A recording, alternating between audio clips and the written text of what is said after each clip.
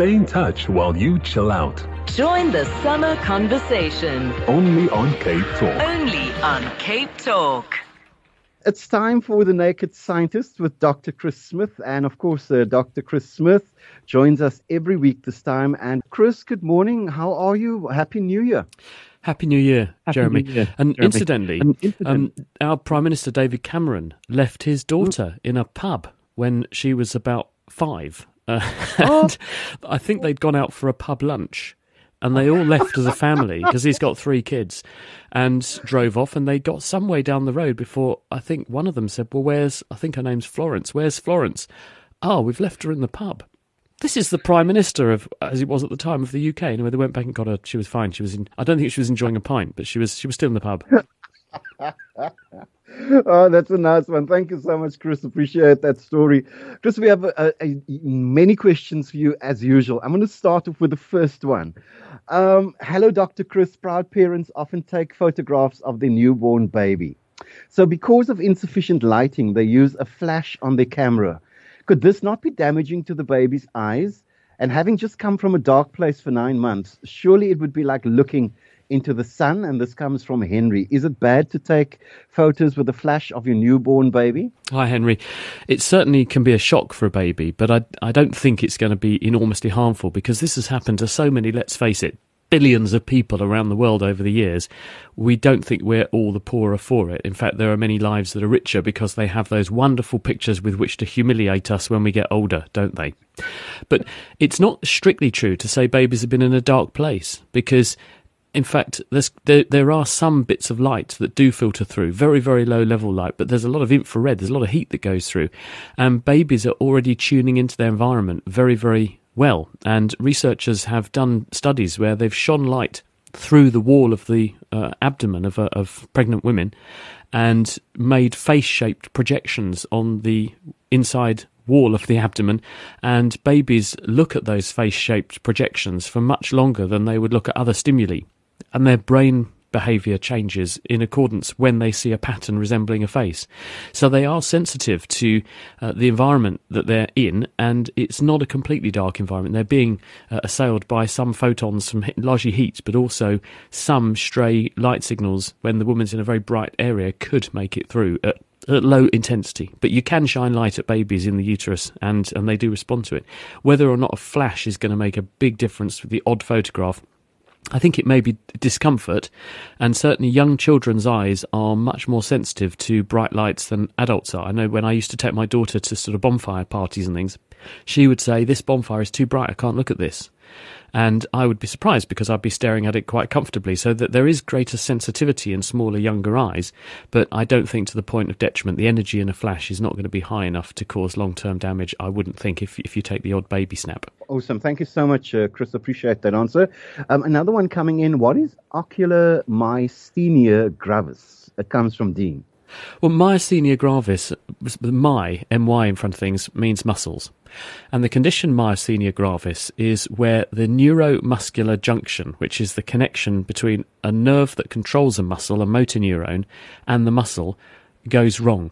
Because under normal circumstances, you control muscles by sending signals down motor nerves.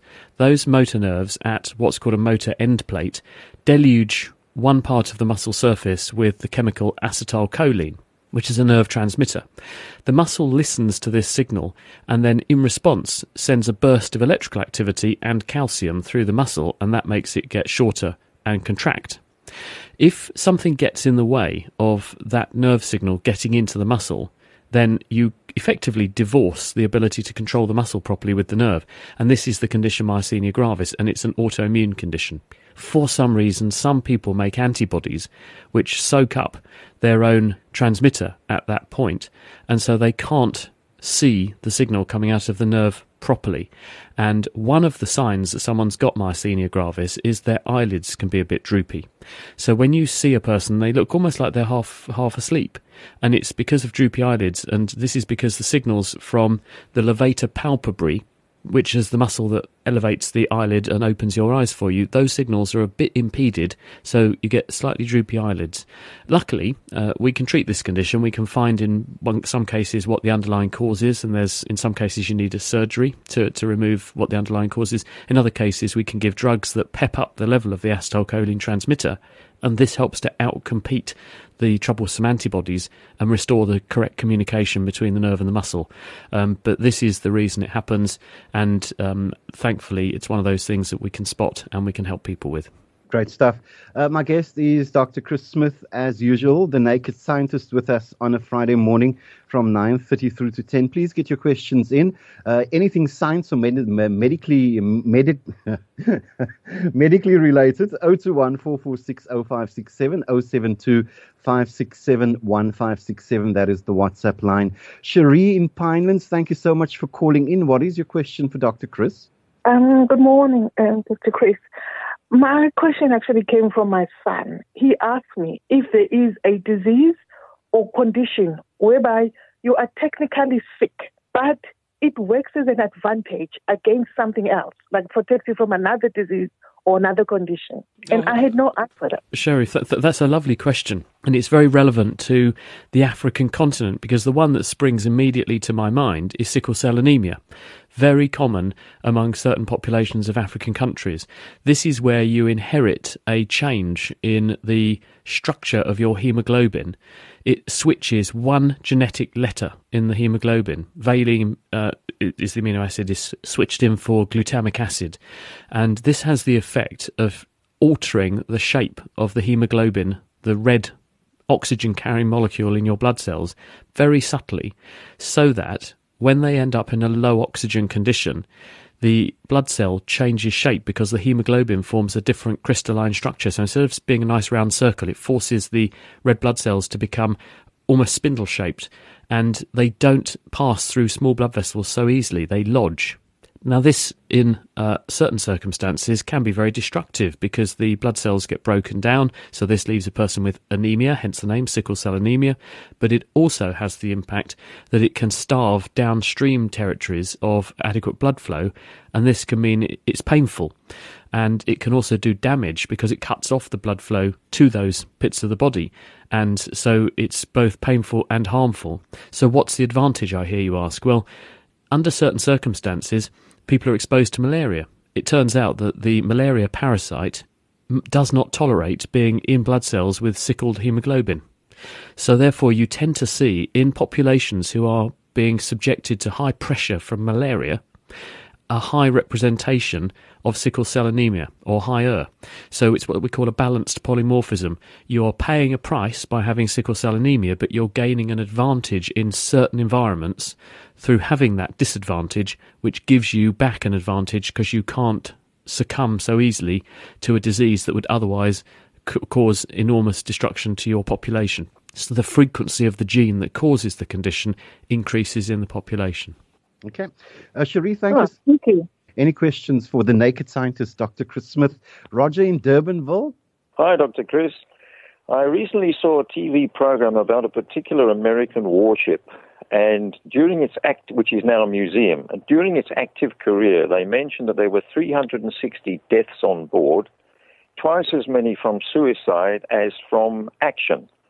Now, that parallels what I've read about the British troops in the Falklands War, that twice as many subsequently committed suicide as were killed in the war itself.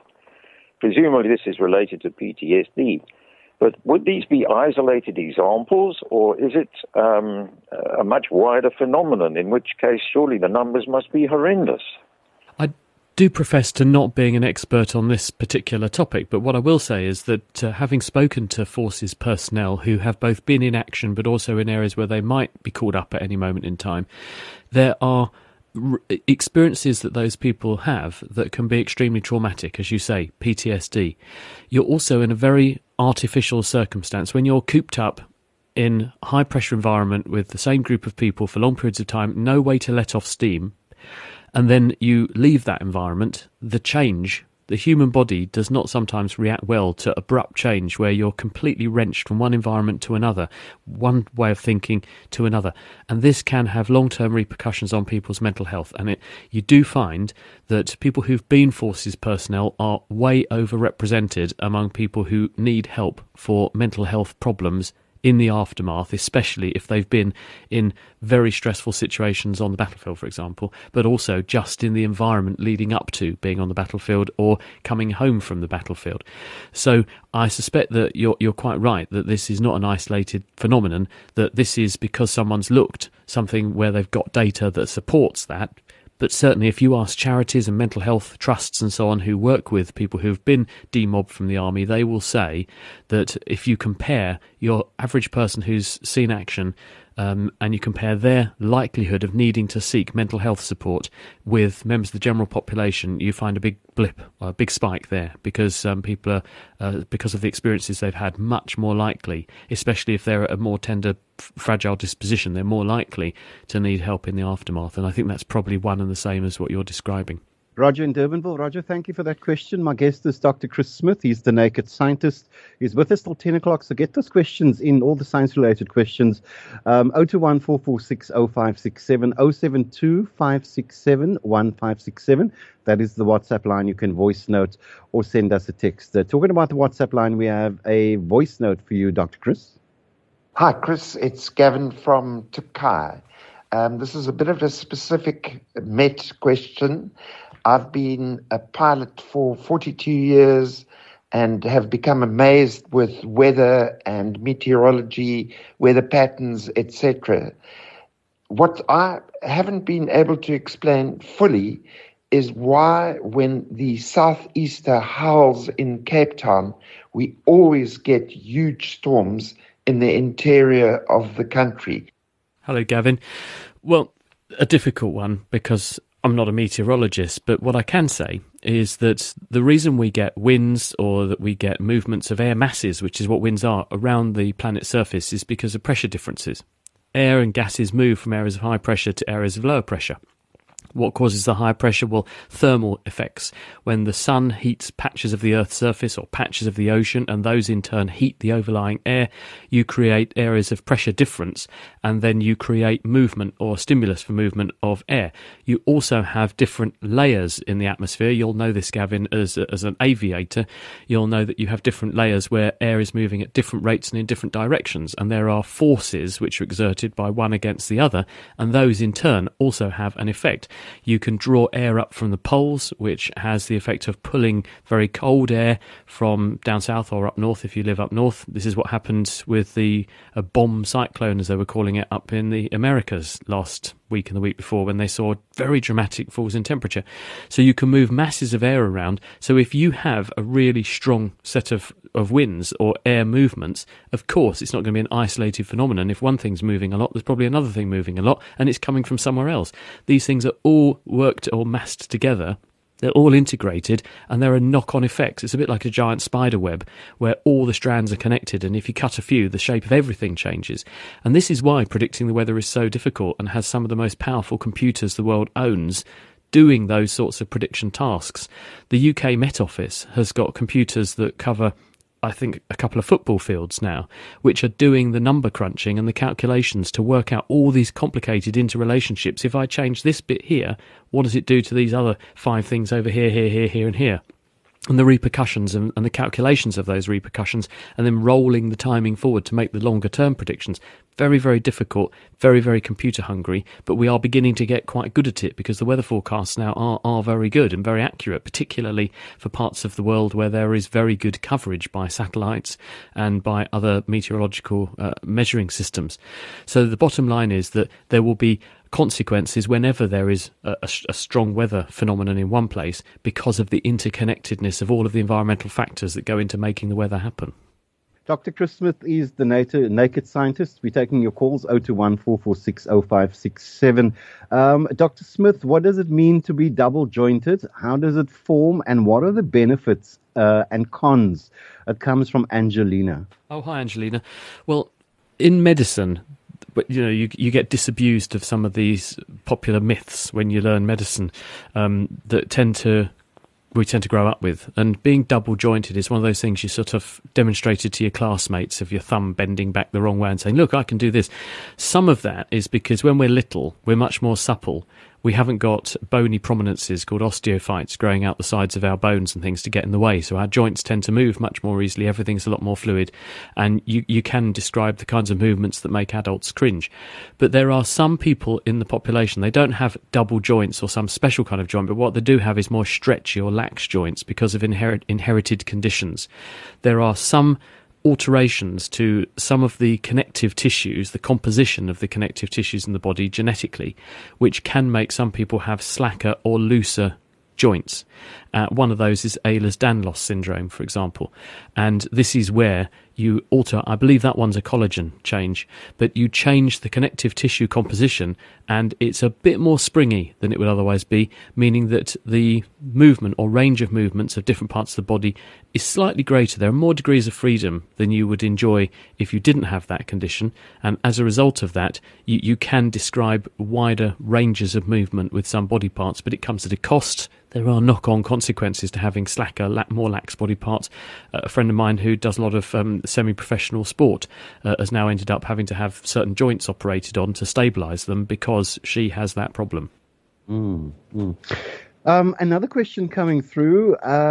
Does the human body have a natural propensity to rhythm, particularly when exposed to music where drums are used for a regular beat? Hassan Shabuddin wants to know the answer to that question, though. Hello, Hassan. The answer is almost certainly yes. And not just the human body, but across the animal kingdom, you find rhythm, synchronicity, and particularly sound synchronicity as playing a really important role. Just look in the air and look at starlings and other birds that flock, and you see them making these dramatic, sweeping curves and twists in the sky as they murmurate or twist and spiral. And this kind of synchronicity is replayed all throughout nature. Mosquitoes, when they mate, the male and female mosquitoes will signal that they like each other by synchronizing their wing beats. So the male and female will change the beating patterns of their wings to make them beat in sync. In humans, we march in sync, we sing in sync, we play drums in sync. There is not a coincidence there that this is so common across societies, across cultures, even cultures that are sort of way back in history. There's evidence that our ancestors were playing primitive musical instruments. So the whole idea of having rhythm and so on is very important to us and the way we've evolved, but also other animals have evolved. And when it comes to music and dance, this is true as well. There was a paper just before Christmas that came out, actually, where scientists were able to show that certain frequencies, when present in music, also make people more likely to dance. They actually did a study at a university in America where they played, or it was a pop concert, rock concert, they played some of these frequencies at certain points during the concert, and they got people at the concert to wear movement detectors, and they didn't know why they were wearing the movement detectors, and they didn't know when they were going to turn this particular range of frequencies on or off in the concert. And the audience were not aware when they were on because they're so low in frequency that most people don't perceive them as a sound, and they found that people were 12 to 20% more likely to dance when those sounds were present. So yes, there are certainly susceptibilities in us to certain types of sound that make us more likely to want to dance, and some people are probably even more susceptible to them than others. Thank you, Dr. Chris. Janusz in Fishhook. Hello, Janusz. Your question? Hi. Good morning to you, Jeremy and Chris. Can you explain to me and to us the existence of the water in our planet? Because we've got a fresh water and salty water. Why does it mean that the minerals on the mountains are different under the sea? Where is this water coming from? And I heard that it's coming from the rocks changing this structure into the water. Can you explain to us, please? I can try, Janusz, yes. The reason we think water is so important is because it's an amazing solvent. It dissolves things, and it makes possible the chemical reactions that life as we know it here on Earth follow. And it also has other exciting chemical properties that mean that, that there are processes that are life-friendly at play. So we think that water is a good hallmark to look for. Now, one of the other things that water tells us, if we see liquid water, is that the conditions on the place where the water is are just right for life as well, because life, as we know it, needs a very narrow set of parameters in terms of it can't be too hot, it can't be too cold for liquid water to exist. And that means that if a planet has liquid water, those conditions must exist on that planet. And planets that have those conditions sit at a certain distance from their star. It depends on how hot and therefore how big the star is. But the planets that sit at the right distance, which is dubbed the Goldilocks zone, because it's not too hot, not too cold, it's just right, they can have liquid water there. Water is a common molecule in the universe. Most of the water we have on our planet has come here in asteroids and some comets that in the first billion years or so of the Earth's existence all rained down on us, and they deposited water here. There was a bit of water in the dust that formed the Earth at the outset, but most of it did rain down in rocks that hit us. Other planets around other stars in other parts of the galaxy and other parts of the universe are going to be almost the same in terms of how they get together, how they're formed, their composition, and therefore how much water they have. And so it's almost certain that there will be other wet, watery worlds out there, like a home from home for us. But that water will serve the same important chemical processes there as it does here, meaning that if life is one of those inevitabilities, if you give the right conditions for long enough, life pops up, it's likely that life as we know it is going to exist elsewhere in the universe as well, because it seems to have got started here pretty quickly. Okay, thank you so much, Janusz, for that question. We have a voice note coming in for Dr. Chris, the Naked Scientist. I've recently seen a video of ball lightning. So my question is, how does that happen? And could that explain a lot of UFO sightings? This is the speculation. Yeah, thanks for the question. I'm not exactly sure how ball lightning works. I don't know how sure physicists are that they've got the explanation right. But this is a phenomenon where, rather than just a fork of electrical ionization coming down from a cloud to the Earth's surface, producing a white light, a lot of heat and a big bang, instead you get this moving sphere of it looks like lightning, but it's a sphere, and it drifts along, moves along, and then disappears. One argument I'd heard for it is that it's a ball of plasma. When you take a gas or a material and you subject it to a really fierce set of conditions, and when you have a lightning bolt, the temperature of that is about 30,000 degrees C, it's so hot that it strips the atoms apart, so you get full ionization of the atoms, and you get this state of matter called a plasma. And if for some reason that plasma can form a stable ball-like arrangement, then that, I believe, is what we dub ball lightning. But if anyone knows better, do tell me. But certainly because of the strangeness of this phenomenon, and it looks like something ethereal in the pictures that I've seen of it, yes, it would certainly be something that people could interpret under certain circumstances as alien life, yeah, or a ghost or something. So I'd say very likely. But if anyone has a really good explanation for why ball lightning happens and under what circumstances, do please illuminate me, enlighten me, you could say. One last question from me, Dr. Chris, and you can give a very short answer. Myth or science? You let me know.